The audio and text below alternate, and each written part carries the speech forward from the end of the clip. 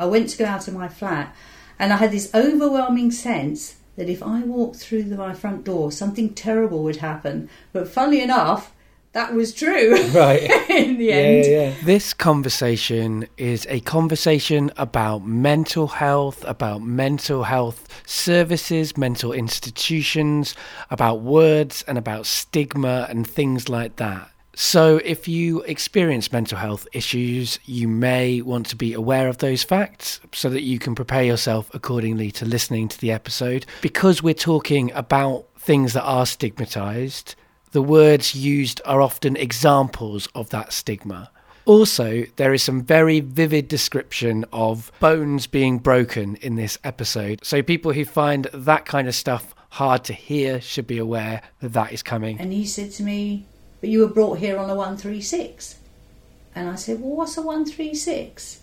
And he said, "Oh, you wouldn't know that." And as soon as the guy grabbed me on my forearm, I felt my bone break. I felt it go, you know, you can feel it go. And I thought, oh my God. And I said, "You've broken my arm, you've broken my arm." Like this. And they totally ignored me. Hello, I'm Dave. I'm the guy that's putting all this stuff together. I need to get better. Please make me better. I want to get better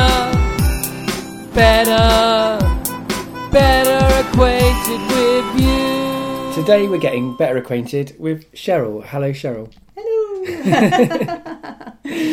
Right, so the first question that I ask everybody is, how do you know me? You hosted the Spark Mind in Haringey True Stories event, and I was like a 5-minute speaker who told of my experience in a mental hospital. That's right. I mean, we had a kind of open mic section. Most of that night we had we'd actually invited guests in to speak, and I told a story about my mental health stuff. And so with the open mic, we didn't know what was going to happen. And then you told your story, and your story was, I thought, a really interesting counterpoint to a lot of the stories that had been told that night, because it was a very different side of the mental health system, I guess, that we were getting from that story. And I talked to you afterwards and stuff, and thought, right, that would be a really good conversation to have on my show. So so here we are. The second question that I ask everybody is, what do you do now? Well, before I was carted off to the mental hospital, I was, and I still am, office manager of an oil services company,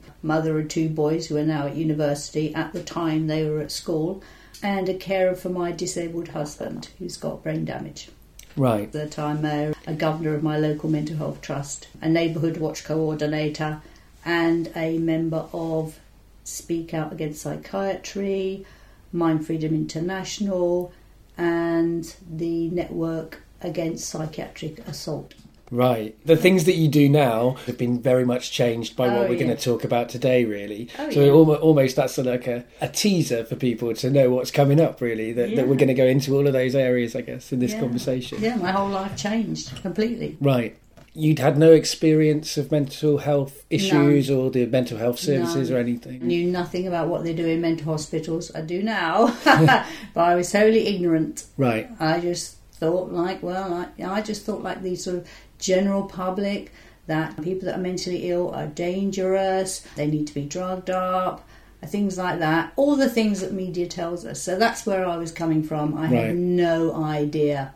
And after my experience, I then met other people, and I was completely shocked. Right. Completely shocked by what I heard, and I believed them. Yeah, no, sure. I mean, there's absolutely no reason not to believe them. And, I was just shocked about what psychiatry does. Right. I couldn't believe it, how they pulled the wool over everyone's eyes, Right. for so long. I mean, I think it's a complicated thing, and I think I definitely know people who have been helped by various different mental health services, but I'm not saying that the system is in any way fit for purpose. My own experiences, which I'm sure we'll occasionally get into in this conversation, have not been fit for purpose. So I totally recognise that, with the understanding that there are lots of different opinions about psychiatry as a thing. We're going to go into the specifics of what happened to you, I guess, and then what conclusions you came to from that experience. So how did you come to be in a mental institution? So this is 2009. I suppose everything's I don't know whether to give a whole review of my life up to that point. I don't know. It doesn't have relevance what happened to me previously, but in some ways it does, because the mental health system looked at those experiences and thought, oh, she's had all that happen to her, therefore anyone would go crazy with that. Okay. So my husband was an alcoholic for about 14 years. He lost his job when my youngest son, just after he was born. So from then on he went straight into alcoholism and eventually got brain damage in 2008 from it. And that's where he is now. So I had that, and obviously I was breadwinner. I had 2 jobs for about 10 years. Obviously had to do all childcare, etc. So I had all that going on, and unknown to me, he had invested some money in a company, and not only that, he had guaranteed to the bank a further £55,000. Right. Which I knew nothing about until his brain damage, and I started opening his post. Okay. So, right. so that was quite bad. With the interest, that had crept up to about £75,000 by the time I found out. And they were trying to get us out of the flat to get their money. We had other debts as well, obviously. Things had built up and I already owed money quite a while. I had credit card debt, things like that. But I was hanging on. Right. I was hanging on, I was working, doing everything. Then some money was going to come our way, and I thought, thank goodness we're saved. But then I found out that this was in like 2008, and then I found out that some people were stealing the money behind our back, were sort of stealing things, and I got very frightened that they were going to take everything and we would lose the flats, the debts. I mean, just everything would. And I'd been hanging on all these years, and it was all going to go belly up. And when I found out that this money was being taken behind our back, I got really stressed out, and I was trying to ring around to try. Well, I did ring the police at the time, and I said to them about it, and they said, "Have you got any evidence?" I said, "No," and they said, "You've got to get some evidence." So I tried to get some evidence. I was ringing round people, but then afterwards I realised, by ringing round people, if they're in, I didn't know how many people were in on this. You know, in the end I found out there were at least 3 people involved, but I didn't know at the time how many people were in on it. So I thought, oh my God, I've alerted people, and then I got really panicky, and the person, I made it known that I knew what was going on. And then I was in fear for my life. Right. I thought, my God, I'm the only one that knows about this, and if they wipe me out, then they've got no fear anymore. And so then I got very panicky, and I'd already compiled a dossier of stuff, evidence. I thought I'd go to the police. So I went to go out of my flat, and I had this overwhelming sense that if I walked through my front door, something terrible would happen. But funnily enough, that was true. Right. In the end. Yeah. And so I went back into my flat, and I thought, oh my God, what should I do? I'll call the police and get them to come to me. So I was thinking what to do, and then somebody rang me up and spoke in a strange way, so I got panicked, and we got an alarm system, so I pressed the panic button, which is supposed to call the alarm centre, who then call the police. Right. But the police didn't come, and I only found out later on that the button wasn't working. It set the alarm off, but the button wasn't working. Right, it didn't go anywhere. Just no. Right. So since nobody came, and I don't know, when you're in a panic, you want people to be there instantly.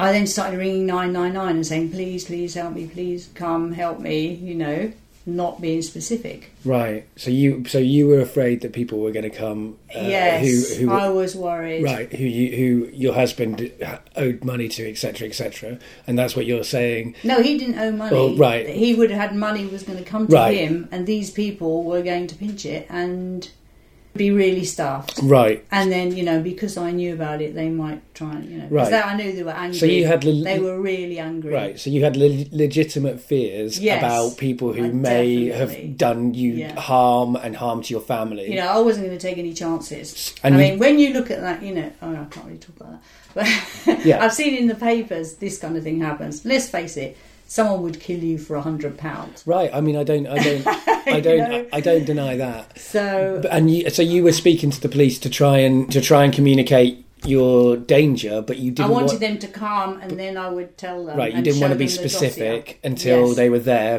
because you were afraid of various people who I were was really right. panicking. Yeah, and I hadn't slept properly for 3 days, mainly because I went to bed when I found out. Because I'd found out somebody else was stealing who was in a position of authority on the Sunday. So on Sunday night I went to bed at 11 o'clock, but I woke up at 2 a.m. in complete fear. Right. And I went and then tried to do more research. And then the same thing happened Monday and Tuesday. So for 3 days, I had only 3 hours sleep for 3 days. Right. I just didn't know what to do. I didn't know who to turn to. And then, of course, on the Wednesday, I just served my son his pizza. and I just ate my pizza in the kitchen, just thinking, oh my God, what am I going to do? What am I going to do? And of course, it had dawned on me that I'd signed a document which could have been used against me to carry on pinching this money. And I was thinking, oh my God, what have I done? But anyway, so I called the police several times. Meanwhile, because the alarm's going off, my son comes up and he's going, why is the alarm going off? And I'm saying, give me your phone, give me your phone. So he's ringing 999 from his phone. I must have rung so many times. I've got all the transcripts from them, from the police. So eventually the police arrived, but of course, I don't know, maybe they rang my doorbell, but I didn't hear because of the alarm going off. But anyway, one of my neighbours upstairs, he must have let them into the communal hallway. Right. So then they started banging on the door, open up, this is the police. You know, and I thought, oh my God, like this. And my son's going, well, open up, it's the police. I went, no, you know, because we didn't know if it was the police. Right. It could have been someone, you know, I wasn't going to take the risk. And I'm going, no, they're not the police, they're not the police. And by then I was convinced they weren't. I called for my neighbour upstairs and he came down, and actually he was no help at all. And in fact, he probably persuaded them that I was crazy. But anyway. Right. But anyway, so the police said, if you don't open the door, we're going to break it down. And I was hastily trying to ring people. I turned on my computer because I couldn't get hold of anybody I knew on the phone. It was unbelievable. Right. And in fact, all my other neighbours were out as well. So I turned on my computer because I was trying to email someone to come and help me in some way.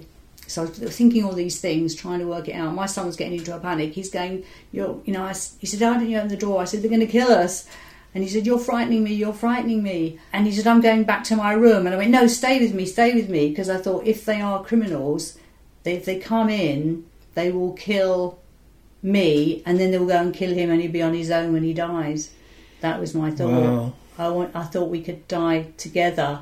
I really thought they were going to kill me. Because actually I looked through the peephole when they were saying this. And there was a guy standing there with what I thought was a machine gun. But I found out after it was a battering ram. So he was standing there like that. I thought, shit, they are going to kill us. So when they finally smashed the door in, I was like with my hands over my head, ready to die sort of thing. And of course they grabbed me and put me in handcuffs. And then everyone's just standing there doing nothing. And I'm like, well, what's this? You know, what's going on? Plainclothes policewoman showed me a warrant card, but I wouldn't know what they looked like. And it was tatty. And but that was all. They didn't sort of say, what's the problem? Why did you ring us? None of that. They offered me some water, so they gave me some water. Then one of the policemen started rummaging around in my handbag. See, I didn't think they were the police at this point. They were rummaging around in my handbag, and he took my car keys out and he threw them to his accomplice across the way. And I thought, oh my God, they're going to steal my car. They're going to kill me. They're going to pretend that I've gone away. And no one's going to know. So I was really panicking. But I thought, I'll stay calm. So I stayed calm. I wouldn't tell them anything. So by not telling them anything, they're thinking loony. So they said to me, oh, we're going to put you in an ambulance. I thought, oh my God, I'm going to get injected. So, okay. And they hadn't put one of the handcuffs on properly. So I waited. I just calmly walked out through the front door. And the minute I got into the street, I ran like hell down the road. They weren't expecting that because they weren't holding me. And because I got one arm out so I could run like mad. Right. They came running after me. I'm shouting, call the police, they're not the police, call the police, like this. But they dragged me back and then they tried to shove me in the police van and I was like struggling. I wasn't hitting anybody, struggling. They hurt my side. But then they couldn't get me into the main part, so they then took me around the back and stuck me in the cage at the back. And then I was frantic. I thought, they were driving, they couldn't find the mental hospital, so they were driving around quite a bit, but I was getting into a panic. I thought, oh my God, they are going to drop me in the canal and I'm going to drown or something, and I've got the handcuffs on and I'm trying to get the handcuffs off. In fact, my whole arms were swollen, and the guy's going, you're not going to be able to get them off like that, shouting at me through the cage. Right. I still wasn't sure, weren't the police? And I thought, well, maybe they are the police. And I said to him, you're going, I said something about you're helping them, Right, and so all of these, all of the way that you're talking to them, stealing the money, right? It's going to make them. I mean, not that I'm defending them. I know, all, but yes, I know. It's so sad, wrong, isn't it? It's so frustrating, talking. right? Nobody's talking to anybody, right? Yes, they're assuming that they've put you into a box, and then everything you're doing confirms everything that. I do. Right. I know, because the other thing I didn't tell you about is that because I kept ringing the police up and they weren't coming, I just thought, I knew you have to say something. You have to put yourself at the top of the list, like with hospitals, if you're having a heart attack, you're at the top of the list. So to make myself top of the list for them to come out, I stupidly said, how can I make them come out quick? I know, if I make out that, definitely something's happening. So I stupidly said to them over the phone, he's got a knife like this. Also, I said, someone's going to get hurt, right? But this all got translated in the end. When they came to the door, they thought that I said, someone's going to get hurt. I've got a knife. Someone's going to get hurt. And they then wrote down that I was holding my son hostage with a knife. Right. So this all came into it. And not only that, when they came in, they did say to me, where's the knife? And I said to them, there is no knife. If I'd said there was a gun, you would have stood outside for ages, because I knew this. If I said they'd got a gun, they wouldn't come in, but with the knife, they would come in. So, but I'm saying that meaning I was talking about somebody else with a knife, right? Yeah. So I was saying to them, I made it up, but they were thinking, oh, she's saying she's got a gun. She's saying that she had the knife, but she only pretended she had the knife, But then it all still came all down that she had a knife, and I mean, in my notes it got down just because nobody actually sat down and said, let's just talk about what just happened now. It was all, everyone was inferring things. Right, so no one calmed the situation down and sat down and calmly talked about it. One of the police officers went up to my neighbour and he was chatting to her for ages, and because I've obviously got an alcoholic husband who's a pain in the bum and they can't stand it, and so you know what I mean. The whole thing is that I'm daubed with all of that, So, right. So it was all like, so I know. Oh. So there I am in the back of the police van, and they eventually find the mental hospital, and they stop, and I see it's a hospital, and the police officer's talking to the nurse, the admission nurse. I'm just thinking, oh God, are they going to let me out? They go, please let me out, please. And then when they did let me out, and I collapsed on the floor with relief, I thought, oh, thank God. Yeah, I was going to say, you must have felt relieved. I thought, thank God, they're not going to kill me. I'm going to a hospital. Right. Oh, thank God. So they took me into the 136 suite, which I did not know, because actually they had slapped a 136 on me, which was illegal because you're not allowed to take somebody out of their house and then slap a 136 on them. Right. So what's a 136 for people who don't know? A 136 is if you are in the street and the police think that you've got a mental disorder, they can then kind of like arrest you under the 136. Okay. If they think you're in the street, but they're not allowed to take you out of your house and put you in the street and then slap a 136 on you. So that was illegal anyway. If you're in your house and you're misbehaving, being annoying, they can do a 135, but I think they have to go to county court first. Right, okay. Before they're allowed to enter your house and do a 136. That makes sense. But the trouble is, I think with them, having smashed the door down, and then the police realised that it was unnecessary smashing the door down, and they said to me, oh, why didn't you open the door? Now we smashed your door down. So once I got in the hospital, I thought, oh, they were the police. I thought, right, you know that they're the police. Yes, you know that you think, at least okay, they were the police. Yeah, because all the time you're trying to work out, if no one's telling you what's going on, you're trying to work it out. And you're working it out wrong, and they're working it out wrong, and everyone's talking cross purposes. So then it didn't get... there's this assumption as well, I think, that they've made here as well. Yes. That you are bonkers. Well, yeah, but there's that. But there's also the fact that you might have legitimate reasons for keeping secrets or for trying to play the system, because, you know, it's not a simple world, and you do and there's lots of reasons to worry about the motivation of people you don't know yet. Yes. Well, you can't believe. I mean, people come along to people's doors and say they're the police, right? And they're going to rob them. I mean, you know, and you people will say, right. Well, you know, like the policeman said to me afterwards, he goes, well, you could have looked out of your window and seen our police van, but I mean, you know, I wasn't going to be looking out my window, and anyway, besides that, would that have proved anything? Right. I don't know. And it's fair to say you were in a distressed state, which I guess is, I mean, and that kind of distress, that kind of anxiety. You're into high. Well, yeah, but that is a mental health moment. Like everybody, like people who have mental health experiences, they're not always like long lasting. Sometimes they're a moment. Yes, it's a quick moment, right. yeah. And, I mean, like in a car accident. Right. Exactly. If you're in a car accident, you might start acting in a strange manner. Absolutely. But people will think, oh, it's a car accident, and they will. But of course, with me, they didn't know why I was behaving like that. And why wouldn't she let the police in the door? And they wrote in the notes, she's obviously crazy. She wouldn't let the police in the door, and she ran away from the police. That was considered to be crazy. Well, mental health, like in general, one of the problems that is that people assume that because you have mental health issues, it means you're illogical, or there's no reasons for those things. There often is. Reasons. That's why people go to therapy to work on those issues, right? Yeah. So they take me into the 136 suite. They don't tell me it's the 136 suite. The admission nurse just gives me a cup of tea, and I sit there relieved that I'm still alive.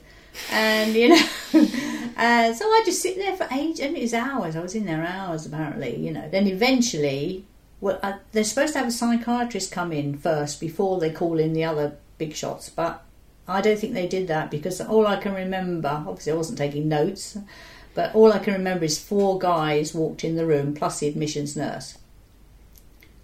Before that, they left me with the policeman, so the policeman had to stay with me, I think, until they came. And I said to the policeman, I thought you weren't the police. And then he said to me, be careful what you say. Now, I didn't know what that meant. I now know what he means. You know, if you say anything dodgy, you're going to get locked up. But I had no idea what he meant. I thought, why is he saying that? But right.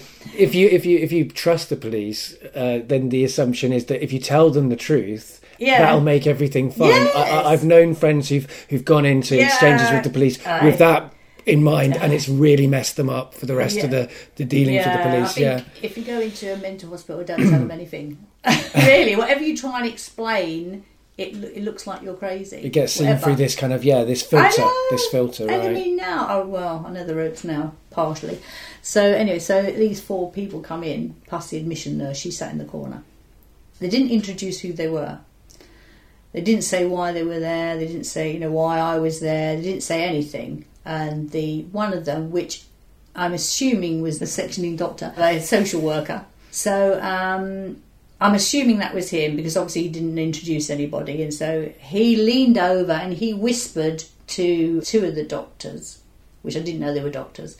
And the other doctor was sitting apart. I think he was the psychiatrist. He was supposed to have assessed me before they even turned up. But anyway, he whispered to them, and then then he sort of turned to me, and he didn't say anything. He said just like, what happened?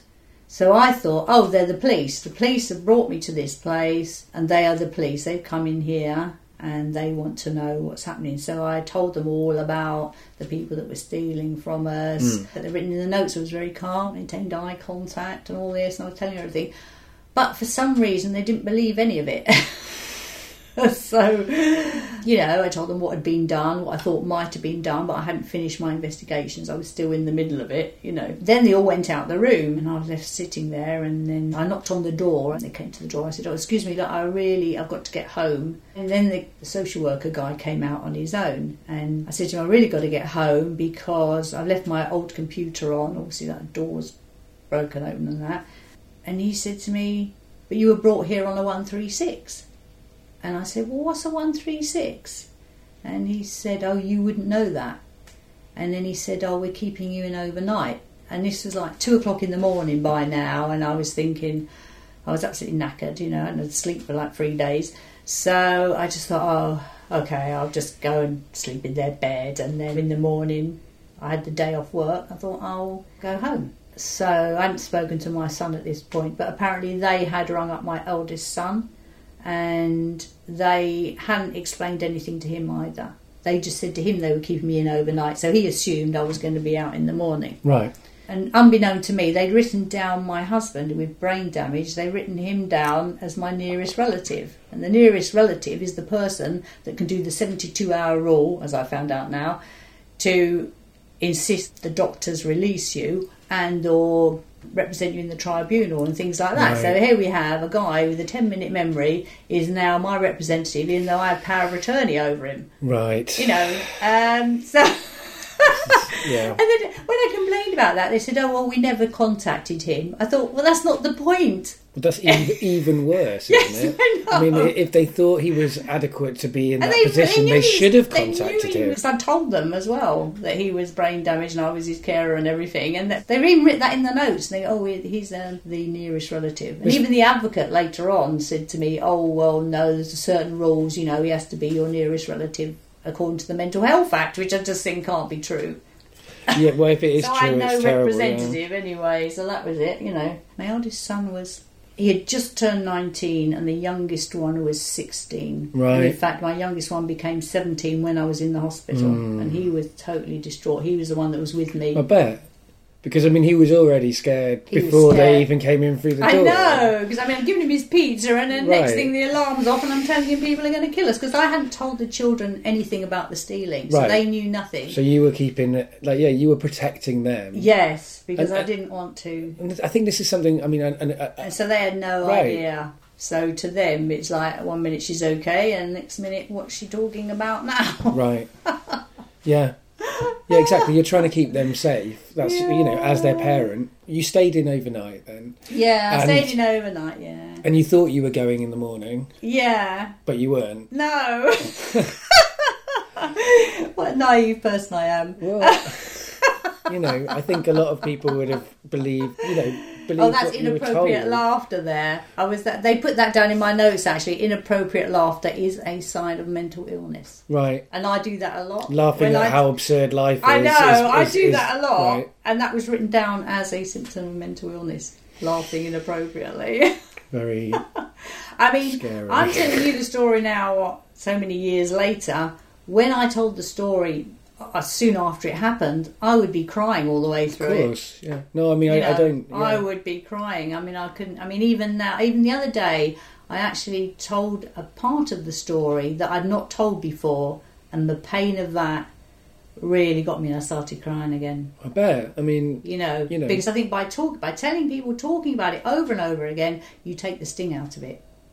That's what I think. Yeah, definitely. And that's probably how I've survived all this crap I've been through. All these years. Right. My poor neighbours, I've been telling them all about, you know, and this and the husband and what he's doing and, you know. Yeah. That morning you discovered that you were not free to go. You were not going to be going. Yeah, not soon. Straight away, no. So I got up and went. First time I then see the other patients there, but I don't know that they're patients. I just see these people there and they look a bit strange to me. I'm a bit wary, you know. Just they're going to breakfast. Well, you've got all the stigma. I'm going to breakfast and I'm looking around thinking, what's this? I mean, as you said earlier on, your idea of what people who had mental health issues was before you went in was. But I don't know if I knew they were mental patients. I don't think they knew they were mental patients. Right. I'm not sure. I just thought they looked strange, so I was just, you know, I just thought, oh, what is this place? You know, and I was just a bit. I don't know. I just disoriented. It's weird, yeah. Right. Anyways, I'll be out soon. So I got my breakfast, and I went to the desk, and I said to the woman, "I've got to leave because I'd actually taken the day off work. I had 2 important appointments. His A-level results were coming out, and I wanted to go along to the school because I thought we were going to have to go through clearing, and so I wanted to do that. And then in the afternoon, I had an appointment with a financial advisor." That I've been trying to get this appointment for ages and I finally got it, so I was like really pleased about that. So I said to the nurse, I've really got to go now, I've got these appointments, and she said, you'll have to wait till the doctor comes. So oh God. So I'm hanging on, the doctor doesn't turn up. Then suddenly a whole load of people came into right by the nurses' station, because I'm hanging around by the nurses' station. So a whole load of people came in and I didn't know who they were. I'm a bit frightened. And I realise now that's probably a ward round. Right. Yeah. But obviously sure. I didn't know at the time. There's all these people there, and I sort of said to her, so, I need to go, and she sort of fobbed me off. So then I asked one of these people in the crowd, I said, I really need to go. Excuse me. I really need to go. And one of them, he sort of over his shoulder, he sort of leaned over and he went, we're going to keep you for a few days. And I thought, what? What do they mean a few days? What right. the shit's going on here? Yeah. So I thought, oh my God. And so I had to gather my thoughts. You're sent into a confusion. Why am I being held for a few days? I'm thinking, do they think I'm guilty of all this thing with the stealing of the money and everything? Do they think I'm part of it? Do the police think I'm part of it? What is it? You're thinking, what is it? Right. So I went off to the communal toilet to try and gather my thoughts. So when I got in there was a guy in there with a big shopping trolley of paint, and he was actually painting the ward. And he painted the ward the whole time I was there. He was always staring at me. Anyway, especially because I was writing my name on the walls, because I was trying to leave evidence of the fact I was there, because I thought they were criminals by then. But anyway, that's later. So after he painted them, oh my God. Anyway, so I go in there. So he says, you can't stay in here. So he threw me out. So then I went into another patient's bedroom, and I was sort of trying to think, how am I going to do? What's going on? Also, then the patient came in. He goes, this is my room. Get out of my room. I said, look, please, can I just stay for a minute? I just want to work out what's going on. Yeah, and anyway, he went scuttling off to the blooming nurses' station to tell them, didn't he? So I tried to hide in his room, but they found me and they dragged me out and dragged me to the desk. By which time, the whole load of the ward rounder must have shifted off somewhere. Right. So it's just the desk was basically empty. The head nurse, who I later found out was supposed to be my nurse, but she never ever said. She never said who she was, that she was my head nurse or anything. She shouted to somebody, take her bag! Like this, and they wrenched my handbag off me. I'm fighting to try and get it back. I mean, a woman's handbag has got everything in it. Plus, I had a lot of notes as well about all the stealing in my bag. Right. And I didn't want them to, because I thought, oh my God, they're criminals and they're going to get all my notes, But they grabbed it off me. That put me in a real big panic. And I'd signed a form to say that I was going to keep my handbag, and I knew the risk of it being stolen, all that business. They make you sign this form. Yeah. You either hand your stuff over for their safekeeping, or you keep it yourself, but you have to sign a disclaimer form in case somebody steals it, and you've got it on your person. To cover them. Yeah. So I'd already signed that early in the morning or something, or the day before, or maybe it was early in the morning.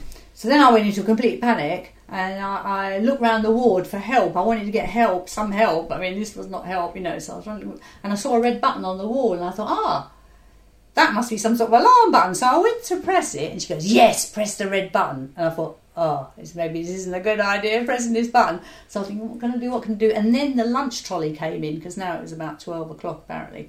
The lunch trolley came in, I saw my chance. I was down those stairs like a shot. It's on the second floor, and I'm one of those people that run down escalators. So I'm really fast. So I'm shooting down them stairs like this. They're running after me. There's no way they're going to catch me. I get to the very bottom, and I don't know where the door is to get out. It's kind of concealed in some way, and I'm thinking, where's the door? And the lift then suddenly opens, and the head nurse, she comes piling out the lift with all of her mates. And meanwhile, so I think, oh shit. So I then try and run up the stairs to the first floor to maybe try and get in on that ward or something on the first floor. But unfortunately, by then the others coming down the stairs have come, and I'm then cornered on the first floor, sort of in a landing between the ground and the first floor. So we're all standing there looking at each other like this. No one's moving, no one's touching anybody. We're all just standing there looking at each other, and I'm just thinking, what the hell am I going to do? And nobody's saying anything. And then suddenly 2 people come in the door, which I couldn't see, down on the ground floor. So they come in, and I shout to them, please help me, I'm on Nolan ward. Now, that was wrong. I wasn't on Nolan ward, but when I didn't mention this before, I'd rang the police. because I hadn't been able to get hold of my son, and I'd rang the police from the ward on the payphone, and they told me I was on Norland ward. There was nothing in the ward that told you what ward it was, but apparently they changed the name since then, so it was Norland ward, but it was now Danube ward. Right. So I said, please help me, I'm being held on Norland ward. And someone in the audience corrected me and went Danube ward like this. But, I mean, even to this day, I've told them about this, even to this day, there still isn't a sign up to say, welcome to Danube ward, or, you know, when you're on the ward, you have no idea what the ward is called.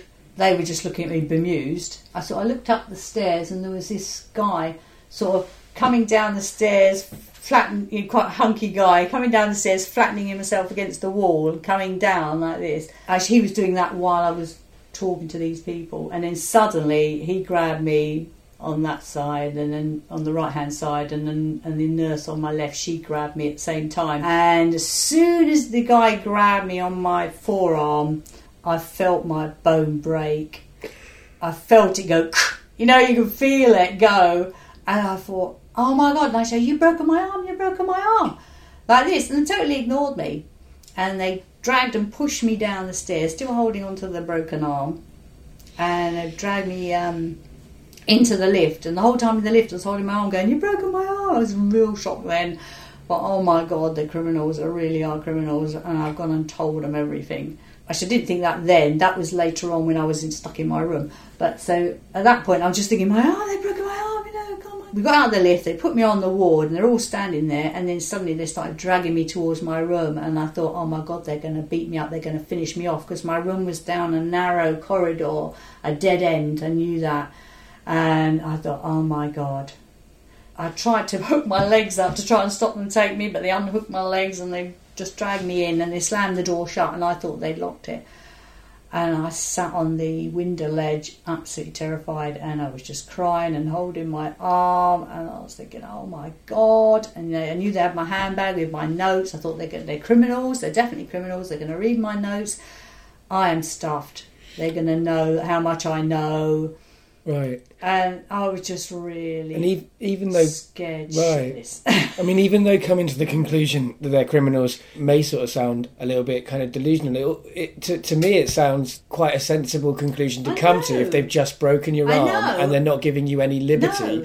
I mean, and since you hadn't had any sleep, since you were having all of these very strange experiences, like this idea that it's illogical for you to come to these conclusions seems strange to me. Like, I feel like they should have sat down with you and then explained it, and then at that point there might have been some kind of way to stop the tensions increasing on either side. I mean, because afterwards I said with the social workers, I complained to them, I said to them, he started it. Well, the police didn't help, but he started it. If he had explained everything at the beginning, if he had told me, nobody ever told me the whole time I was there that they thought I was mentally ill.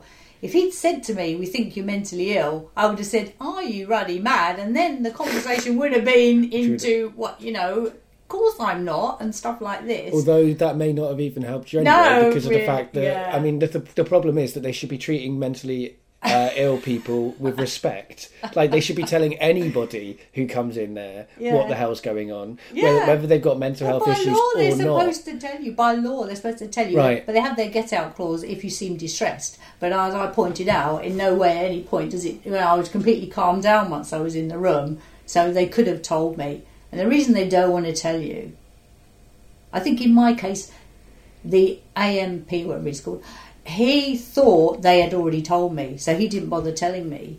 And then later on, I think, after he'd been in the room with the other doctors, it suddenly dawned on him that I hadn't been told.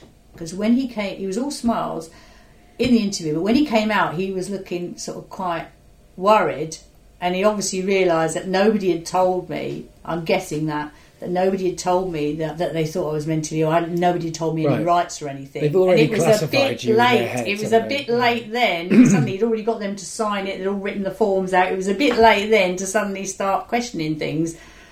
So he probably thought, oh, well, if I tell her now, she'll go berserk. We won't get her on the ward. Maybe they do this to everyone. You know, obviously, if they did tell me then we're going to section you, I would have gone bloody berserk. And I would have wanted a lawyer, and they wouldn't have been able to go to bed. One guy had come from Kent, you know. That's what it took so long for him to come. They had real trouble getting these other sectioning doctors in. One had come all the way from Kent. So they were probably thinking, oh, just wrap this up. Look, just get her on the ward.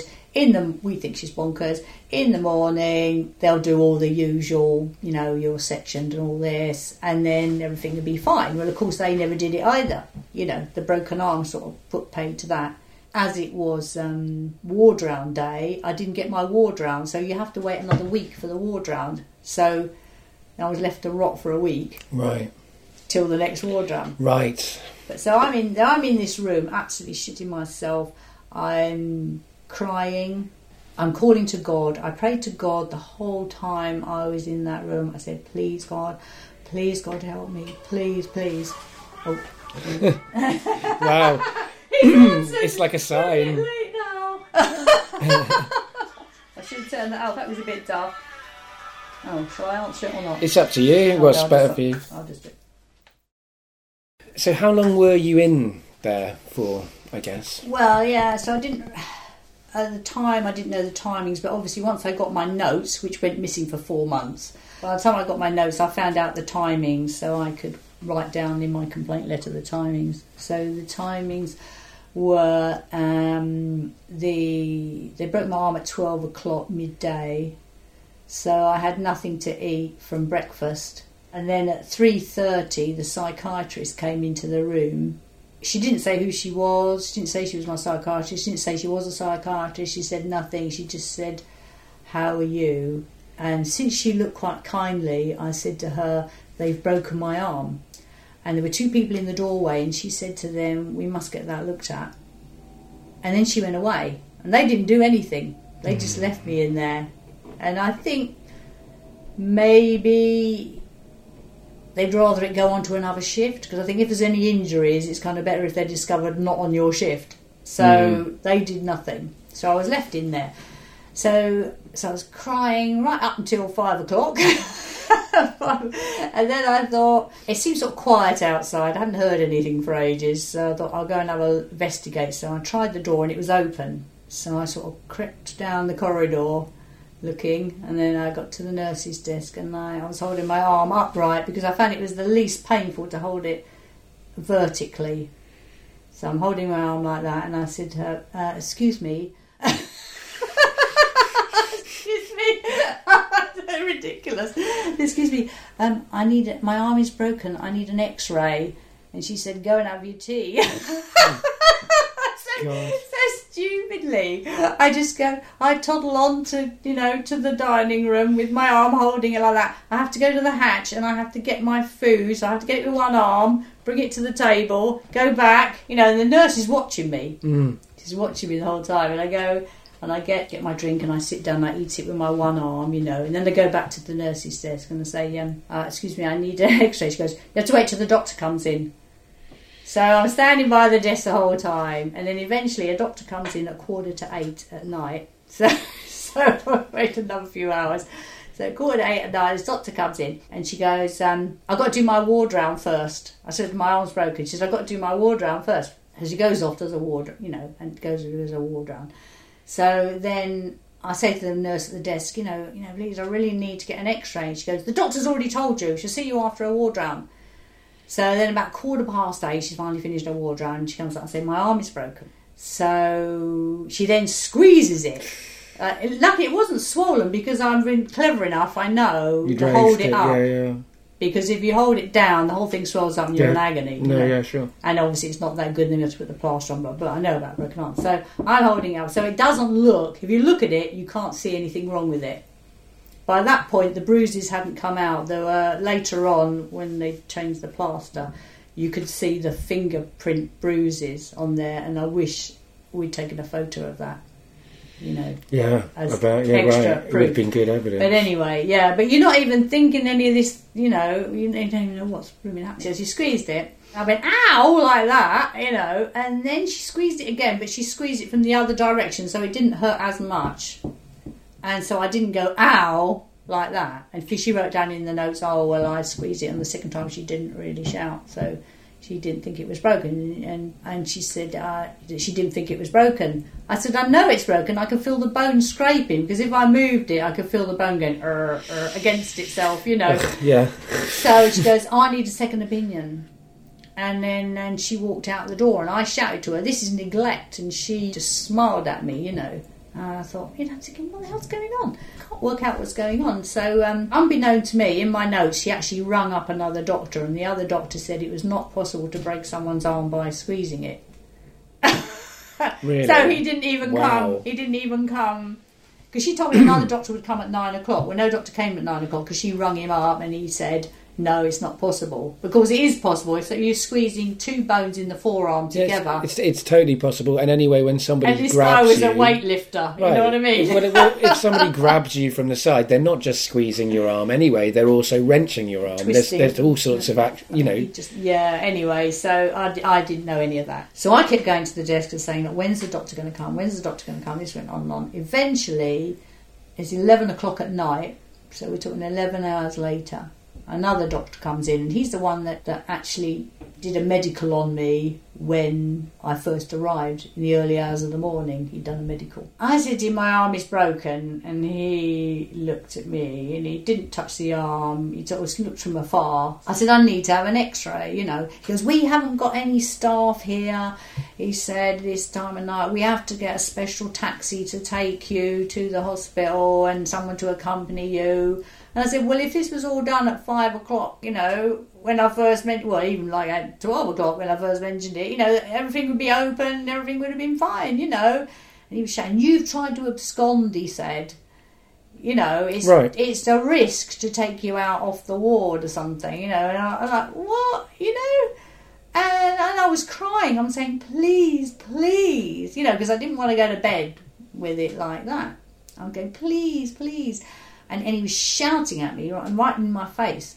And then he stormed off the ward. Anyway, so I carried on waiting, and then the nurse said, he gave me 2 pink pills, which, I mean, I'd asked for some ibuprofen painkillers, but I don't know whether they were or what they were. But he just gave me 2 pink pills, that's all I know. I go back to my bed and lay down, but try not to go to sleep, because I think if you go to sleep, the bones could break through the flesh, and then that would be more serious. So I'm laying there, and I kept going out to the desk saying to her, when's the taxi coming, when's the taxi coming? And I said, look, are you mucking me around? If it's not coming, I would rather go to sleep so I can get up early in the morning and start asking for a taxi, you know. Yeah. I said this to her, and eventually at 2:15 in the morning, that's 3.5 hours after that last doctor come. So he obviously didn't ring for a taxi. He was waiting for me to go to sleep, and then it'd be someone else's problem. Right. That's what they were trying to do. So I didn't know any of this, of course. So eventually at 2:15, then 2 people accompanied me to the hospital, and all the way there they're going, your arm's not broken, like this. So when we get in there and they x-ray, and it's agony, putting it down onto the x-ray plate was absolute agony. The x-rayed, it said it was broken in 2 places, my right arm. And then they said, we're going to have to put in plaster, but your blouse, we're going to have to take it off, otherwise we'll have to cut it off. After you've got the plaster on, it won't go over the arm. Right. So, and there was a bloke nurse there with me, and so, you know, I had no bra on either at that point. That's another story. Maybe I should tell you that. I took the bra off, because once I realised they were criminals, I wanted to leave some DNA evidence around, so that if they did kill me, at least some DNA evidence. So I'd throw my bra out the window. Oh, right, with okay. DNA evidence on it. But I didn't like to tell anybody that, because they think, crazy, throwing stuff out. But I was doing that, and that's why I was writing later on I was writing my name on the walls and on the curtains to try and leave some sort of evidence that I'd been there, so in case I was found dead in a ditch. Maybe somebody would be able to, you know. I've read these books called worst case scenario books, and I've read books about if you're being taken hostage and everything, things you should do. So I was bringing all my hostage training. Right. But if you do that within the mental health system, it's a very different look. It looks very different from in an actual hostage situation. Yeah, right. No, but I thought then they were holding me hostage. Well, were they? I think and they were. They were. You can say that they were in a way, because they did. Why my you know, video is called "Kidnapped by Psychiatry" on the internet. Yeah. So, you know, I was doing all the right things, as in like hostage situation, you know, because I realised certain early on that the nurses were just there kind of like holding people, and there was like a Mr. Big who was giving them instructions. Right. You know? So I knew that situation was going on. Well, it's structurally very similar to a crime situation. Yeah, it's just it's the state. So I was scared shitless. Yeah. They put me in plaster, and then I was taken back to the ward. And they say, I mean, then they had, and so they finally actually did die. Like they finally noticed that they had broken your arm. 14 and a half hours after they'd done it. I mean, it's disgraceful. It Absolutely is. disgraceful. Yeah. And after that, the worst thing is nobody ever came on the ward to interview me to find out what happened. I mean, a broken arm, you would think, crumbs, they should be there straight away. Who did it? Is this woman in danger, from the staff? Nothing. In fact, I found out, I didn't even know there were things called serious incident reports. And in fact, they wrote the serious incident report. They wrote it, I think, 2 weeks after, because I'd already left the hospital by then. And they didn't interview me about it, just interviewed the nurses. They gave their opinion. And then that was it, And the outcome of that was they need more training in restraint. I didn't even look at the fact that, all the denying of treatment for a broken arm, none of that was even looked at. Right. Your arm was set in plaster, but you're still in an elbow cast, right. Which is you couldn't then comb your hair. I couldn't put my hair clips in. I couldn't wash, it was very hard to wash your hair. So then I was looking like the mad witch of So by the time my children came as well, I was sort of drugged up, hair all over the place, in a hospital gown because I had no other clothing. They basically made you the blanket round my shoulder. Right. I was already looking like, what's that tramp guy? Right. I was already looking like They'd that. already made you look like a severely marginalised person. Yeah, my legs were getting a bit hairy because I didn't have any shaving. Right, and all of those cliches, all of those things around mental health. I was looking suspicious. Are put on sort of by society anyway, But you were conforming to the image that people like to present of people who are mentally ill. Yeah, so funny. Right, and I guess you met other people in there. Maybe we should question whether they all should have been there. I guess from your experience, I was scared of them to start with. But then when I got friendly with them, they were nicer to me and helped me out more than the nurses. Because I did try to escape 3 times in all. And every time I escaped, obviously something worse happened. Right. To me. Like, the second time I tried to escape, they then held me down and injected me in the bum and knocked me out all day. And then the next time after that, they started putting me on regular drugs. But they hadn't diagnosed you with anything at this stage. No. I mean, this is very strange. I know. So then they were drugging me up, but lucky I spat the pills out. Right. Because I just thought, because I knew if I refused, because the first time I refused, and once you refuse, they inject you. So I thought, okay, I'm not going to refuse then. Right. I just took the pills and spat them out. Right. When I was away from the station. The first time, because I've been reluctant, they checked my mouth and everything. Lucky I hid them quite well, so they didn't, they weren't bothered. So then after that, I just pretended I really wanted the pills and then spat them out after. But I was scared the whole time I was in there that they would know I wasn't taking the pills. Right. Because I thought, I think it's a human rights issue that if they're drugging you up so you can't think anymore, that is terrible. Yeah, I mean, I think it's very different taking medicine consensually in discussion with a therapist and coming to a conclusion together about what's best for your mental health than being forcibly given medication when you've not even been diagnosed. No, it's really because of the nurses. I was pissing them off, keep saying to them I want to leave, and and also because they've broken my arm and they're trying to gloss over that, the quicker they got me drugged up, the quicker I would then not be able to think straight, and hopefully they'd get away with it, and I would start maybe, some of the drugs would then start making me have psychotic episodes, which they do right, yeah, to people. Sure. So once they'd done all that, I would then be looking like the typical mental patient, and they'd be in the clear. And who's going to listen to her? Right, and you met typical, I guess, actual typical mental patients, and they were friendly to you and helped you out, right? Yes, unfortunately, one of them involved me in his fantasy, so I was believing him. unfortunately, because the way he was talking is Right. that he was going to help me get out. I get, and yeah. I thought, oh, maybe he's someone who's really going to help me get out, but he wasn't. He was in his own world, so that was a shame. But anyway, he was good in that. He was good though, in that he gave me his Bible. It's really, I've still kept it. I did offer him when I left. I did offer it back to him because they wouldn't let me have a Bible, and Right. I asked for a Bible, and they wouldn't let me go to prayers because I go to Sunday. I mean, Church on Sunday. They wouldn't let me go out of the ward because I was. So they wouldn't let you practice your religion either. No, right? No, they wouldn't give me a Bible, but he gave me his. So I was reading that. I've had experiences of visiting friends in mental institutions who've been there voluntarily. I mean, you get that situation where if you have got mental health issues and you're got severe psychosis or whatever is going on, you're better to voluntarily go in than be sectioned, because if you voluntarily, and you'll know this more than most people, but if you voluntarily go in, it means you can get out again. Not necessarily. No, not because not often if you say I'm necessarily. leaving, they go, all right, we'll just slap a section. No, on no, you. I agree. I wouldn't go anywhere near there. I would do anything. No, I understand. I really do understand that position, but I also understand that if you're I feeling guess unsafe, at times being institutionalised has probably saved friends of mine's lives. At the same time, when I went into those institutions, I did not. That they weren't. I saw a lot of the problems that you're talking about as much as anything else. Right. Yeah. I mean, if someone wants a place of safety, it should not be there. That is not safe. Right. We need other places of safety, and that's what we want. I mean, we want things like open dialogue, soteria houses, peer-supported houses. Right.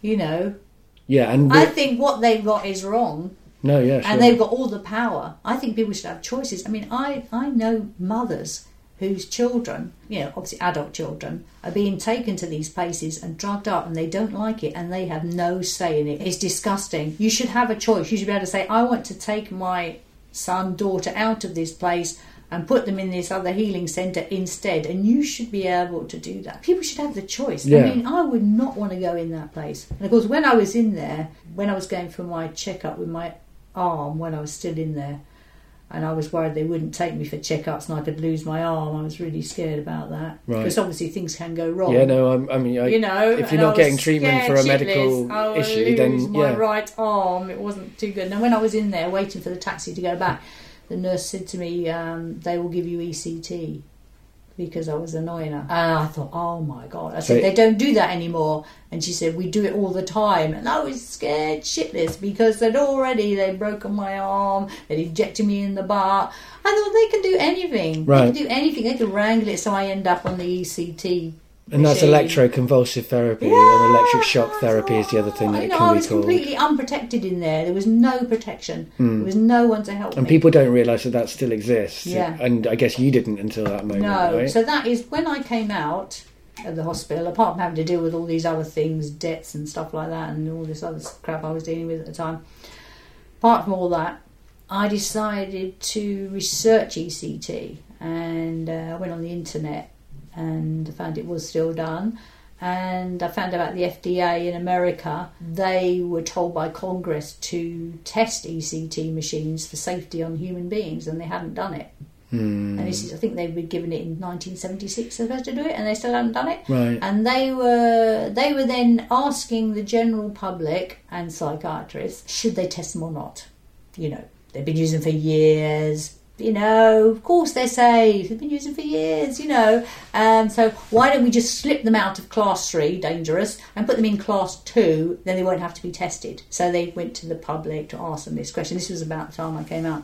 And in the end, it was everyone voted for having them tested. Even though they had 50% psychiatrists were all saying, yeah, let's move it into class 3.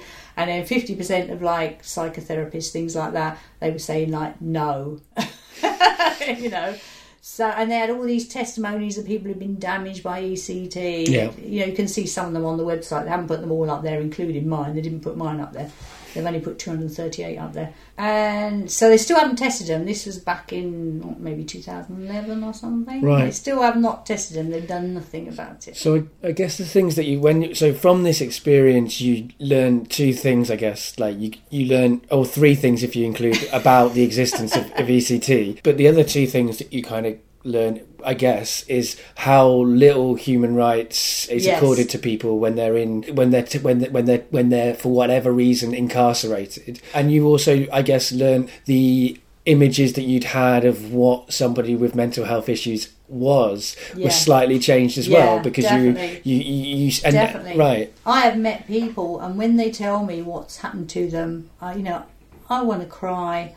And I think especially some of these poor teenagers, they get, all teenagers have a bit of anguish and everything, and, you go through that dodgy stage, don't you? And these poor people, they might have had, due to stress, they might have shown this sort of a quick sort of psychotic episode, which might have gone, and that'd be the end of it, if treated, in a kindly way. But instead, they're pumped up with these drugs, and then that's their life ended. Yeah. And the stories they tell me of them being, put in seclusion, throwing them on the floor, injecting them. I mean, is that therapeutic? I don't think so. And these people are broken, and then you find out they're on disability now. They've been on the drugs have made them ill. They're going to die 20, 30 years earlier than everybody else. They've had no chance of family life. They've just, basically, their life has been ruined. Right. And I just think it's disgusting. And they've got away with it. If you went in a hospital with a condition, and the minute you got in there, you started getting worse and worse, that people would say, hey, what's going on here? But you go into a mental hospital and you suddenly get worse and worse due to what they're doing to you. Everyone goes, oh, well, that's the illness, Right. Right, and it's kind of a self-fulfilling prophecy. I just think it's disgusting, and the whole thing, and I think, my God, and I'm worried. But when I get older, the old people's homes may be similar. Well, apart from that, they do give antipsychotics to old people in the homes, but also in my health trust, the elderly people are more likely to get ECT. Okay. So, if you're being a bit annoying, basically they give it to you when you're annoying. Right, this idea that the job of somebody who is a patient or ward of the state or whatever, or even criminal, whatever, the idea is that their job is to make to make the people looking after them comfortable and happy, and if they're doing anything slightly annoying, their rights should just be completely taken away. Their job easier. Well, and also it's to have control, I guess, isn't it? It's to make their job easier. Yeah, and I guess they know that they don't look at why is this person upset. It could be like a urine. This elderly people could be a urine infection, and they know that the public will also not be. They know that they have kind of license to treat people this way because the public don't think those people deserve rights. And not to say that the public, I'm not saying that the public are a unified opinion, or to say that if they really, that it's as clear cut as that, but because we present mental health in such a way within society that, or even criminals, all of these people are still humans. They still deserve proper rights, Yeah, I mean, I hate the word mental illness. I try not to use it. I mean, we haven't got really anything to use instead. And we say mental distress or extreme mental states, maybe. Well, mental health issues is what I say, but even that is... that, I don't like it because it suggests there's something wrong with your brain, and there is nothing wrong with your brain.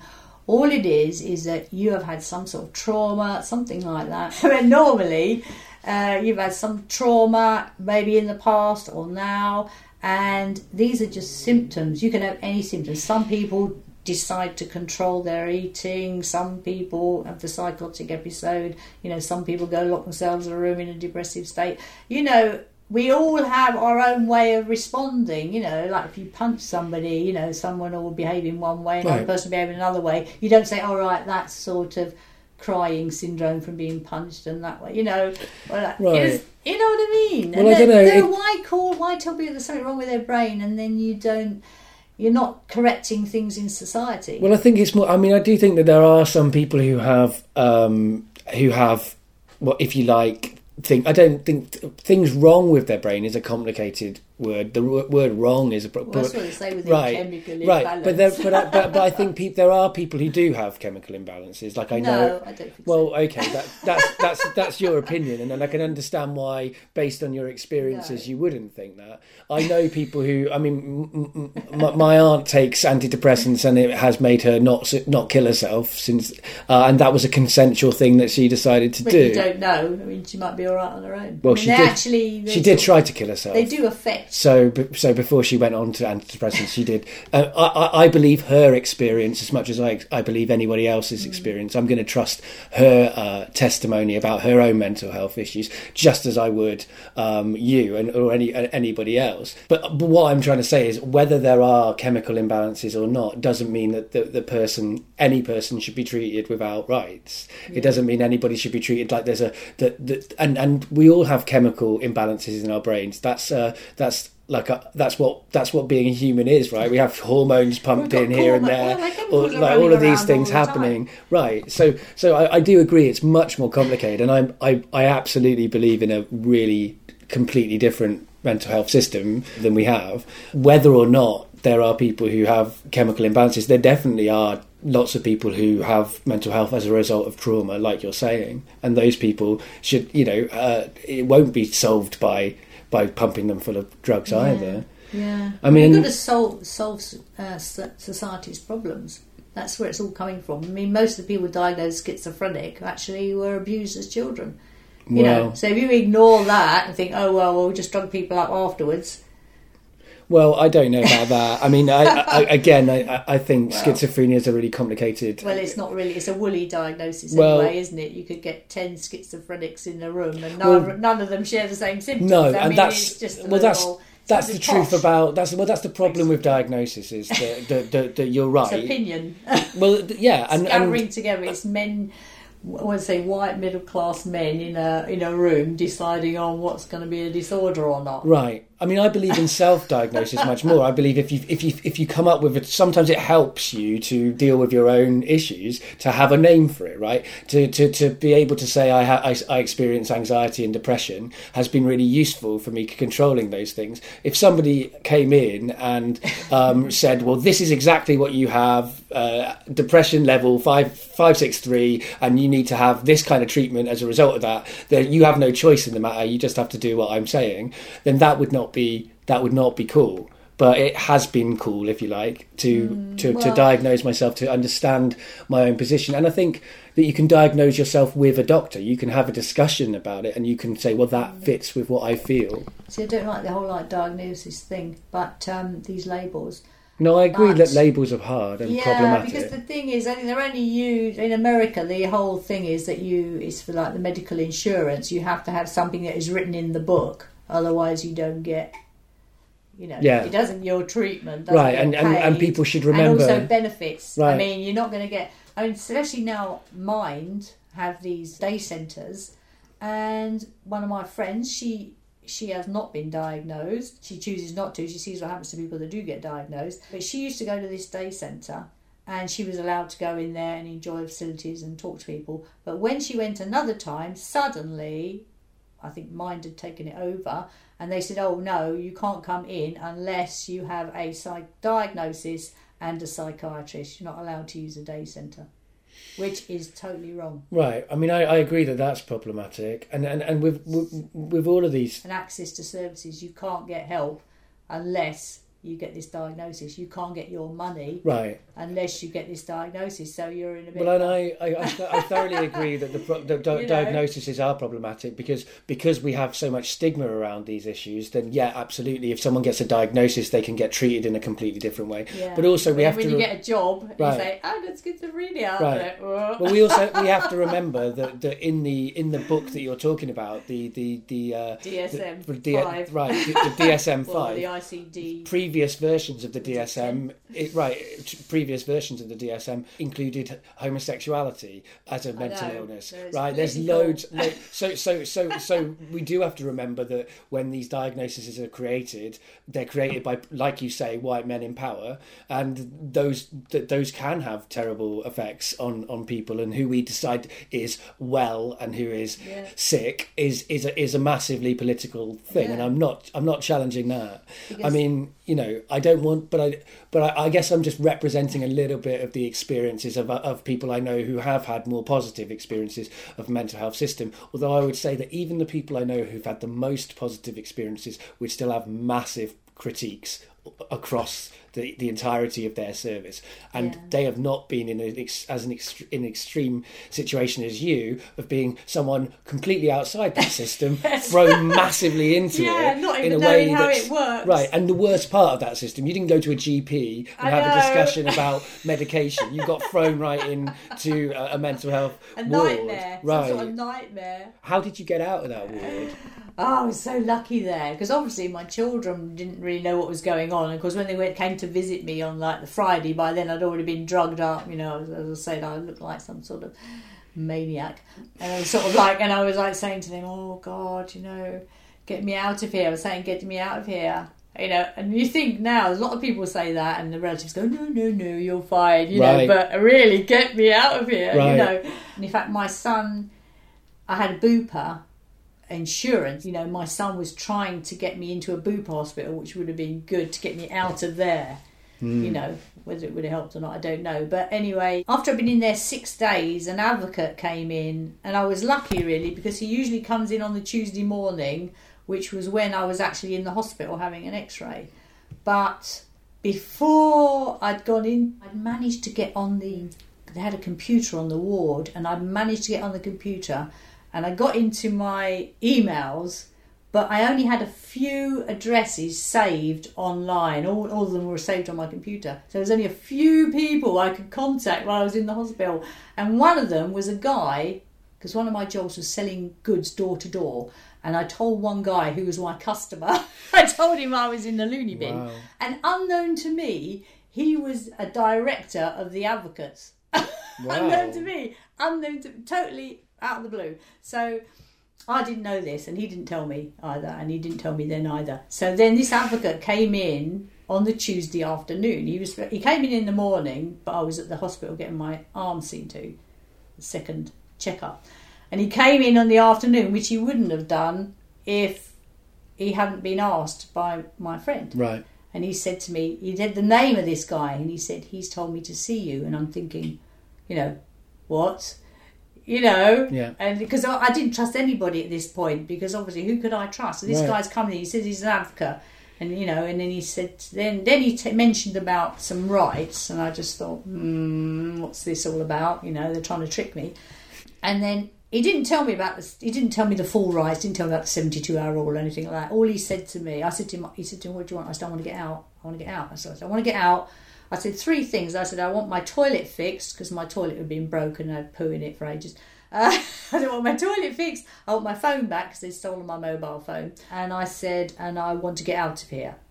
So the getting out of here, he said, well, you have to go to a tribunal. I said, right, yeah, I'll go to a tribunal, yeah. So then he gave me a big list of lawyers. He said, pick one. And I thought, is this a trick? And I just went, I had that one. You know, I shouldn't trust him, because he mentioned this guy's name. I'm thinking, why is he mentioning this guy's name? You know, who can I trust here? Sure. This whole thing is all bizarre. I mean, I understand why you would not trust anyone at this point. I know. I couldn't trust anybody. So I used to stand by the door trying to catch anybody coming in to tell them, please help me, get me out of here. And of course, you just look like some loony, didn't you? Yeah. And I realised if I shouted out the window to people, please help me, I'm not going to get anywhere. So often rational experience looks very... I'm just thinking, shit, I'm in a really bad situation here. Yeah. I'm in such a bad situation. So anyway, this guy sets the ball rolling. So I've already been in there a week, which is annoying, but he sets the ball rolling for the tribunal, which takes another week. You know, if this had all been done at the beginning, I could have been out by then. So he sets the ball rolling. Meanwhile, it was on my employer. On the 5th day, my employer found out where I was. They didn't know where I was. I hadn't turned up for work. They're ringing my mobile, which the staff had pinched. They're thinking, where the hell is she? They didn't know until my sister eventually found out, and my sister got hold of me and she said, look, I better tell your employer you're not coming into work. They'll wonder where you are. Right. And she said, shall I just tell them you've broken your arm? You know, not say any more. And I said, oh, tell them everything.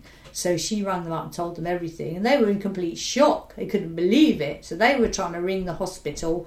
They were getting through to the ward. And my boss was shouting, are you stupid? To the nurse on the ward, you know. And he was trying to go the Bupa route as well. Because I'd Bupa. I didn't have Bupa at work because I was paying for it privately anyway, but he had a firm's Bupa, so he was just going to get me into a Bupa hospital as well, but right. He didn't know what was going on. He was trying to get me out, just get me out of there. Into a hospital where you have some control over what was going on with you because you're paying for Bupa, right? He was going that route, and then, but also the tribunal, and I said to him, right, well, I've already set the tribunal in motion, so then he said he would get a lawyer. So he went to the company lawyers. The company lawyers found me a really good mental health lawyer, and then they came round on the Thursday. It takes time for they came around on the Thursday. The nurses were listening in, and so then I said the lawyer had already got the tribunal thing going. I thought I wasn't sure, so I didn't trust this other guy. And then and I had the ward round on the Thursday, and my employer came to that. In fact, the hospitals, there's nurses were saying to me, oh, you don't want your employer coming to the ward round because they're going to be talking about real personal things. You won't want them to hear those sort of things. And I was like, oh, God. And I thought, no, they're my only chance of getting out of here. Right.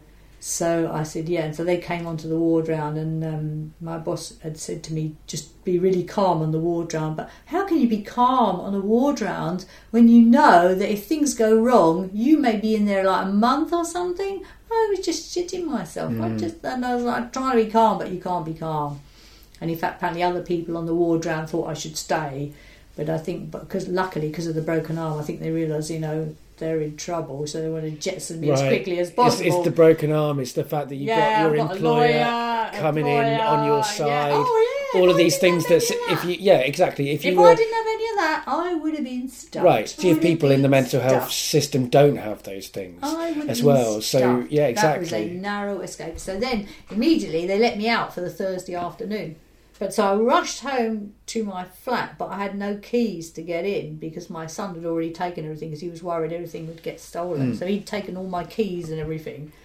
So I got to I only just had a few belongings in a bag, like a purse, a bit of money. My boss gave me some money for a taxi, and I went to my flat, but I couldn't get in. I had to go back. They only gave me so many hours leave, and I had to go back because I don't know, things might have got worse if I hadn't gone back. So I went back. I didn't want to go back, but I had to go back. And then on the Friday, the doctor, she didn't want to completely release me. I think she's worried about her neck, So, because I said I needed to be released because I had to go on Tuesday. Yeah. I had to go on the Tuesday. I had to go and confront these people that were stealing from us. Right. I had an appointment and everything on the Tuesday. Right. But she wouldn't let me out. She let me out for the weekend. So on the Friday, she let me out on a Section 17. So I was out all Friday, Saturday, Sunday. Monday was a bank holiday. It was August Bank Holiday Monday. Notting Hill Carnival, which goes around that hospital. But you haven't been charged with an offence, and you haven't been diagnosed with any kind of mental health issues. So I hadn't attacked anybody. Right. I'd done nothing. I didn't even attack the police when they were dragging me to the van. I wasn't attacking them. I was just trying to get away. I didn't actually hit anybody. I didn't turn around. If I was that kind of person, I'm not a violent person, but if I was a violent person, if I was a bloke, right, and I thought they were going to harm me, I probably would have punched them. And then where? You'd be in worse trouble. Right. So I did none of that. So they can't even point the finger at me and say, you did this, you did that. I did none of that. So where was I? You were going back and forwards. You were being let out for a few days, and then you had to come back. Let me out. Yeah, so she let me out Bank Holiday Monday, but I had to come back on the Tuesday for the tribunal. Was the Tuesday, but she said to me, "Come back early. Come back about 8 o'clock in the morning to see me before the tribunal." So presumably, if I hadn't done anything dodgy in the time I was out, set fire to the place or something, she would then let me out. And 2 of my friends came with me and just said, "Oh, she's fine," and everything like this. She actually let me out. She cancelled everything. So she sort of, before the tribunal even went ahead. And I've since heard that in the tribunal you got hardly any chance of getting out anyway, because they have so much evidence against you. No one's going to listen to you. You haven't got a cat's chance of getting out. So anyway, she said I was free to go. She cancelled the crisis team, because obviously when I was off at the weekend, the crisis team kept coming around to make sure I was taking the tablets. And knocking on my door, Right. and I was just scared the whole time. They were just going to suddenly make some excuse and drag me off. I was even sleeping in the kitchen, Right. because I thought if they break down the door, I'm going to whip out the How back exactly door. are you supposed to reduce your levels of anxiety when all of this stuff is happening? It just, as somebody that experiences high levels of anxiety, I can't even begin to imagine how I would be in this situation. So scared, really scared. Yeah. Yeah. So she released me. No drugs. No, because she said to me about the drugs. She said that they'd suspected I wasn't taking the drugs. The crisis team. And I thought, well, I'd like to tell the truth, total truth here. And I said, well, I wasn't taking them when I was out, and I wasn't taking them on the ward either. But I was a bit worried about saying that, because I thought if you ever get dragged on the ward again, they They'll might look in the remember it. notes and think, oh, and then you're definitely going to get drugged up. So, was anything on your record from this? Are you official? Have you been considered? Have you been diagnosed? I know you don't like diagnosis, but have they even given you a diagnosis? Unfortunately,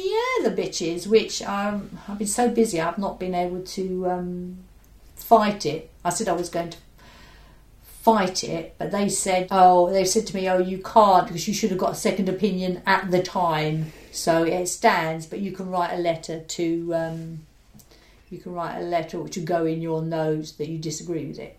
Yeah, so I was discharged, and then the psychiatrist said she wanted to see me a week later, and I agreed, because I wanted to tell her what I thought. But my lawyer said, you don't have to go see her at all now. You've been completely discharged. You don't even have to go see her. But I wanted to go and see her just to tell her what I thought and everything about everything. And I didn't even blame her, but I should have done, because she was part of the problem as well. At that meeting a week later, she said to me, clearly you have no mental health issues. She said that to me. But then later on, when I got my notes with the discharge note and all that, they put down that I was discharged on drugs. I've got to also contest that, which obviously when I was discharged I was not on drugs. I was discharged with no drugs, because that's still on there. So I'm too busy. And they wrote down that I had adjustment disorder with psychotic features. Now at the time I just thought, a load of old tosh. And that was at the beginning of my notes. The first psychiatrist had just written there, adjustment disorder with psychotic features, ? As a sort of. And since they'd lost my notes for 4 months after I left, she couldn't actually write down my notes or discharge note until she found the notes again. So, she probably thought, look, I'll put that down. Or maybe she didn't do it. Maybe somebody else did it. Because I've just got to justify, if they say, she had nothing wrong with her, maybe they give everybody a diagnosis. It's not a bad diagnosis as diagnoses go, but it's still a diagnosis, and I don't think I should have it. And what is that crap? Yeah. And even the numbers after it are not correct. Right. And that it doesn't exist. Adjustment disorder with psychotic features does not. Adjustment disorder exists. Right. Well, psychosis is a very shover with because hard thing to diagnose anyway.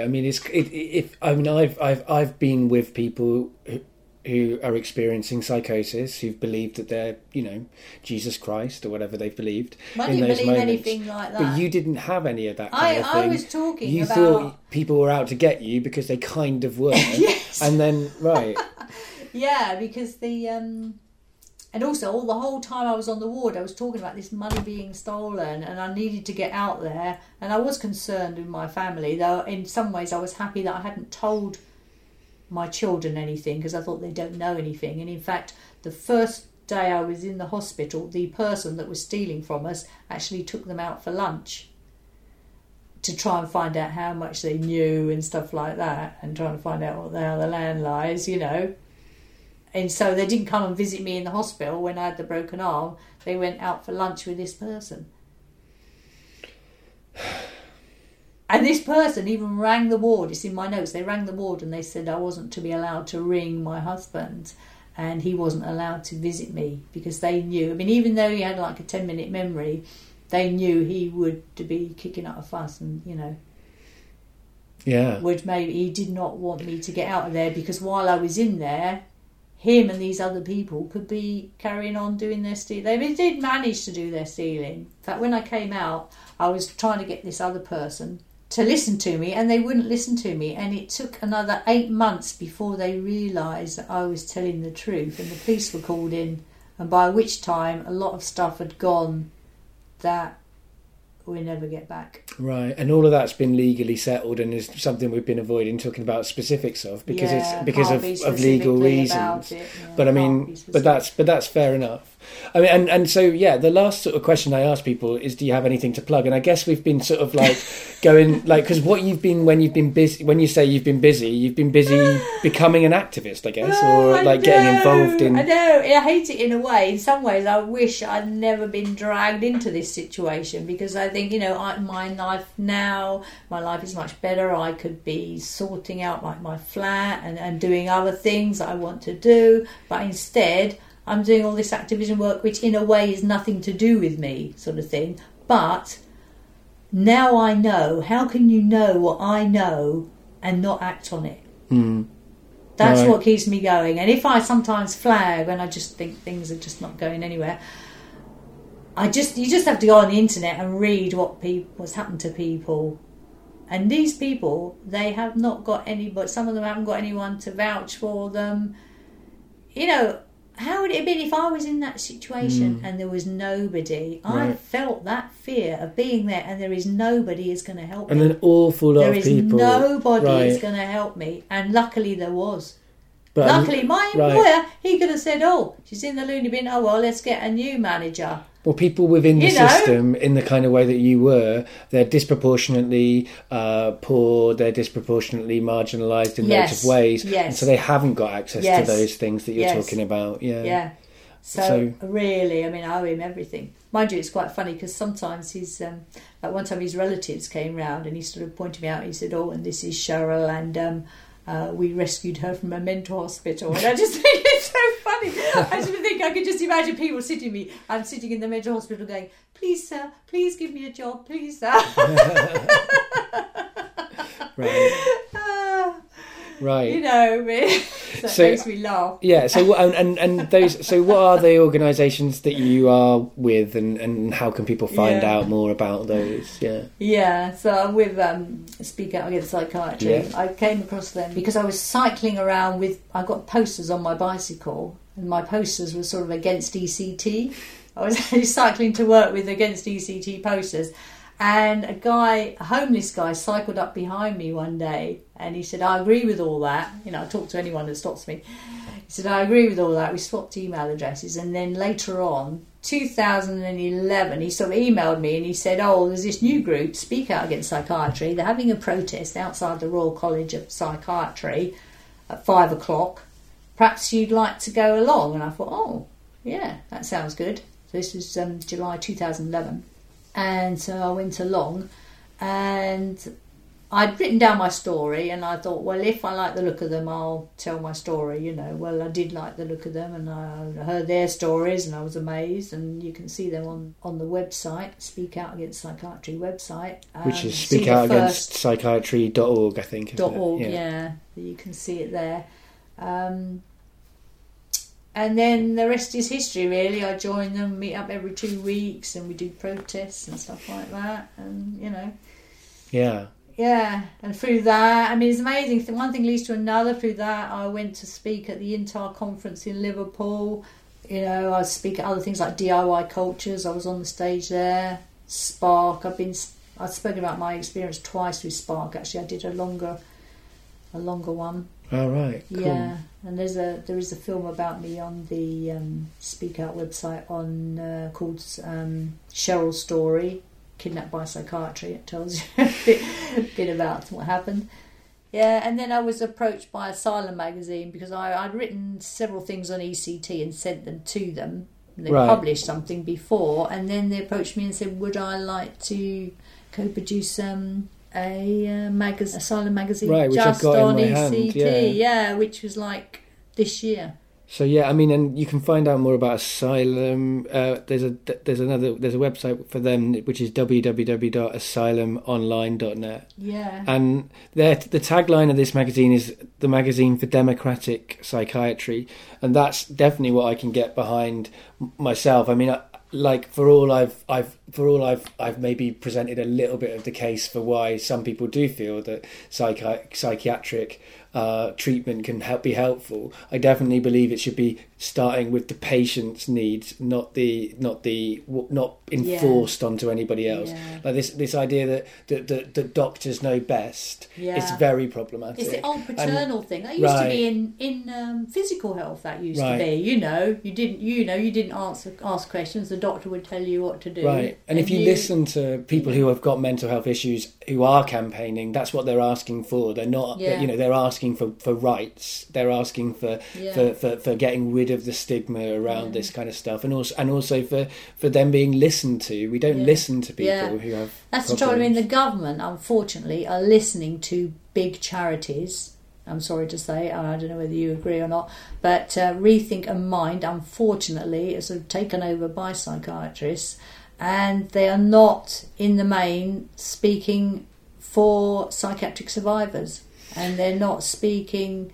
Really, the government needs to speak to psychiatric survivors, and they ought to speak to whistleblowers as well. Well, I think those people should definitely be spoken to and listened to. I definitely wouldn't personally sign off on all the criticisms of certainly Mind, who I've worked with in the past and hope to work with again. I know, but I think, I agree that there's probably a critique to be made of all charities. I don't think that charities in themselves are automatically good. Yeah, you have to look into why and what and all that stuff. They do push psychiatric drugs, and they do push ECT.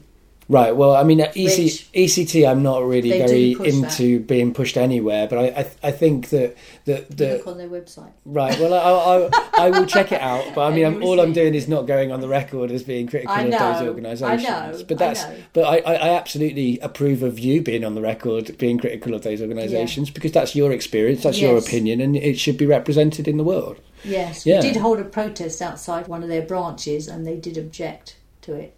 Well, yeah. Well, we weren't protesting against them, we were protesting against psychiatry, but they were worried that it would be seen that we were protesting against them, or we were them protesting against psychiatry. Well, their position and is... they weren't comfortable on that. Right. It just it happened to be...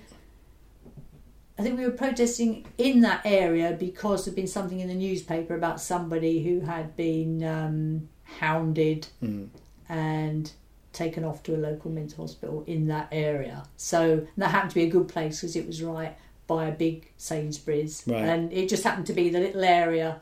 Oh yeah, I mean, but they didn't like it. Well, I imagine they wouldn't, because I mean, it depends. Like, so I guess their position is they have to be careful. That is the trouble. They have to get funding from different places. They have to worry about things, and also they aren't anti-psychiatry. Just as I'm not completely anti-psychiatry, they're trying to be in a position of psychiatry, psychology feeds in, and how you help people who have mental health issues or consider themselves to have them. I mean, but I agree, it's never as simple as this. There's all of these power structures involved. There definitely Joanna are. Moncrief, Right, well, there's definitely psychiatrists, but their voice is not heard very much. Right. I mean, well, there's definitely exactly. I mean, we don't have we tend to have a set view of all of these things, and that's all we're allowed to hear. And so I think it's really important to hear very different experiences that people have had with these things. And sure, I mean, I have no problem giving shout-outs to any of these organisations, even,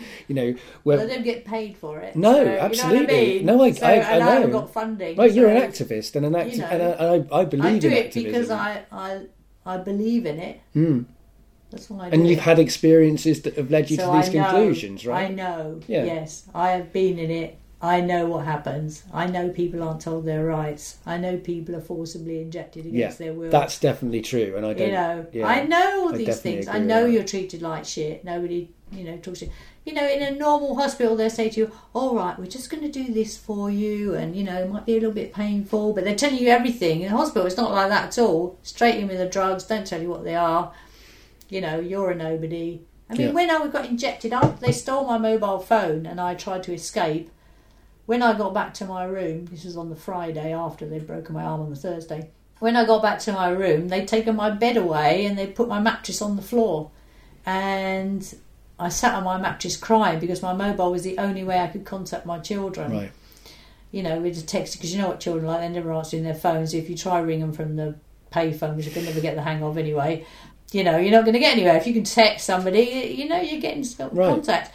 And they took that away from me. And isolating someone from their and then closest they injected me in the butt. They just came in, these nurses came in, they went, take these pills. And I went, no. And they said, if you don't, we're going to inject you. And I said, well, I'm not taking the pills. And they said, the injection will be worse. And then I said, you're going to kill me, because I thought, oh God, it's a lethal injection, they're going to kill me. Yeah. And one of the nurses laughed. She went, ha, this is the NHS. And I thought, no way. I thought, would the NHS do this? No, they wouldn't do this. The NHS wouldn't do this. You know, I thought this, you know, no way I believe that. And then they injected me in the butt and I lay there and I thought, I'm going to die now. And I felt really upset. I thought, my children are not going to know the truth. They're going to get conned. But sadly, the truth is that the NHS do that. Yes. I mean, that's the thing that you didn't want to. You didn't want to believe what is a much worse truth. Yeah. You're in your own home, and then all this nightmare. And it's 8 days. Right. It's funny. I read about this woman in years ago called Nellie Blythe. Well, that was a fake name, and she was a journalist, and she got herself put into a mental hospital so she could do an undercover job. And so she wrote a story called like 10 Days in a Mental Asylum or something. And I'm just thinking, oh God, I did a bit of a Nellie Blythe experience there. Yeah, but you didn't intend to. No. It wasn't consensual. You didn't go, right, I'm going to go undercover here. No, I tell you, I would not risk going undercover. Right. But I said to the hospital, I said, well, number one, they should have CCTV, so there's no argument about what's happened. And number two, they should send someone undercover and see what goes on. They go, oh no, you know, staff rights, and we can't be doing things like that. What about patient rights? Yeah, I know. That's what I said. Yeah. No, fair enough. When I'm rounding up these conversations, I often say it's been a pleasure getting better acquainted with you. And it has personally been a pleasure to talk to you, but it's not been a pleasure to hear your experiences. No, I don't think it's going to be boring. I think it's going to be a kind of a mix of shocking and controversial. I mean, and that's a perfectly great episode, I think. It's all true. Right, it's all exactly. True, but you wouldn't believe it. Right, well, you wouldn't believe it. Well, I believe you. I believe your story. Yeah. Every word is true. Yeah, no, I mean, I absolutely believe your experience. Yeah, the last thing I ask my guests to do is to say goodbye to the audience. Yeah. Oh. So, however you want to say goodbye, I guess. Well, I'll say goodbye, and, well, I don't know. Well, you've heard my story, and I'll tell you it's all true, and for goodness sake, we need the general public to actually realise what's going on, and it's only them that can help. It's only them that can help. It's just like with the votes for women, it was only when the men got involved that the women got the vote. And the same thing with slavery. It's only when the white folk got involved that the slavery was stopped. And it's the same with this. We need the general public to get involved and stop this happening. Okay. Well, bye everybody. So that conversation happened a little while ago, and so I emailed Cheryl to tell her that it was coming out and ask her if she had any extra things to plug. And she asked me to plug the latest government electroshock e-petition, which is e-petition number 104681, which you can find on petition.parliament.uk. I'll put a link to that and to many other things in the show notes on the SoundCloud page. I think it's kind of clear from the conversation that whilst I find Cheryl's testimony really valuable and important, and I think it should be heard, and we should totally consider and think about the stuff that she's saying, my view on mental health is a little bit different. The way I see things and the nuances of how it all works are different, and that's fine. There is room in the world for lots of different opinions, and it's kind of important to listen to them all and choose which ones we agree with. And I think that there's some truth in many different things that can often seem to conflict, but actually somewhere below it all is a kind of similar root, and that a lot of our thoughts do chime and a lot of our opinions are similar, even though we have some differences around the nuances of it. As I say in the episode, I've worked with Mind. I have no reason to have any problems with Mind. In fact, Spark London is doing another crossover with Mind in Haringey, another night of stories about mental health, which, regardless of anything else, mental health is something we don't talk about enough, and we don't talk about the lives or the experiences or the stories that people have about mental health because they're not shared, because it's not safe often to share them. And at Spark's crossover with Mind in Haringey on the 9th of November at the Hackney Attic, it will be a safe place for people to talk about their experiences of mental health issues, and it would be really great if you came along and had a listen to their stories. There should be an open mic section as well, so if you have a story that you'd like to tell about your own mental health experiences, then you can do that at that night. The theme of the night is multicultural minds, and so we hope to have lots of different cultures talking about their different experiences of mental health issues. My experiences of mental health are things that I've talked about in my solo show, What About the Men? Mansplaining Masculinity. You'll be able to see that solo show on the 19th of November at the Dog Star in Brixton. Doors open at 7:30. My show is at 8 o'clock, and then following my show at 9:15 there is the brilliant AJ McKenna doing her spoken word show called Howl of the Banty. Not related to mental health particularly at all, but this Friday at the Hackney Attic, there's Tragic Autumn, which is a night of stand-up tragedy, which is the other night that I run. You can get the tickets from the Hackney Attic website for that, £5 in advance, £7 on the door. You can check out Stand-Up Tragedy on Twitter at StandUp4Tragedy. You can check out me on Twitter at GooseFat101, and you can check out Getting Better Acquainted on Twitter at GBA Podcast. All things Getting Better Acquainted are at www.gettingbetteracquainted.co.uk, and you can search for Getting Better Acquainted on whatever site you use to access podcasts. So remember, there are lots of ways of getting better acquainted.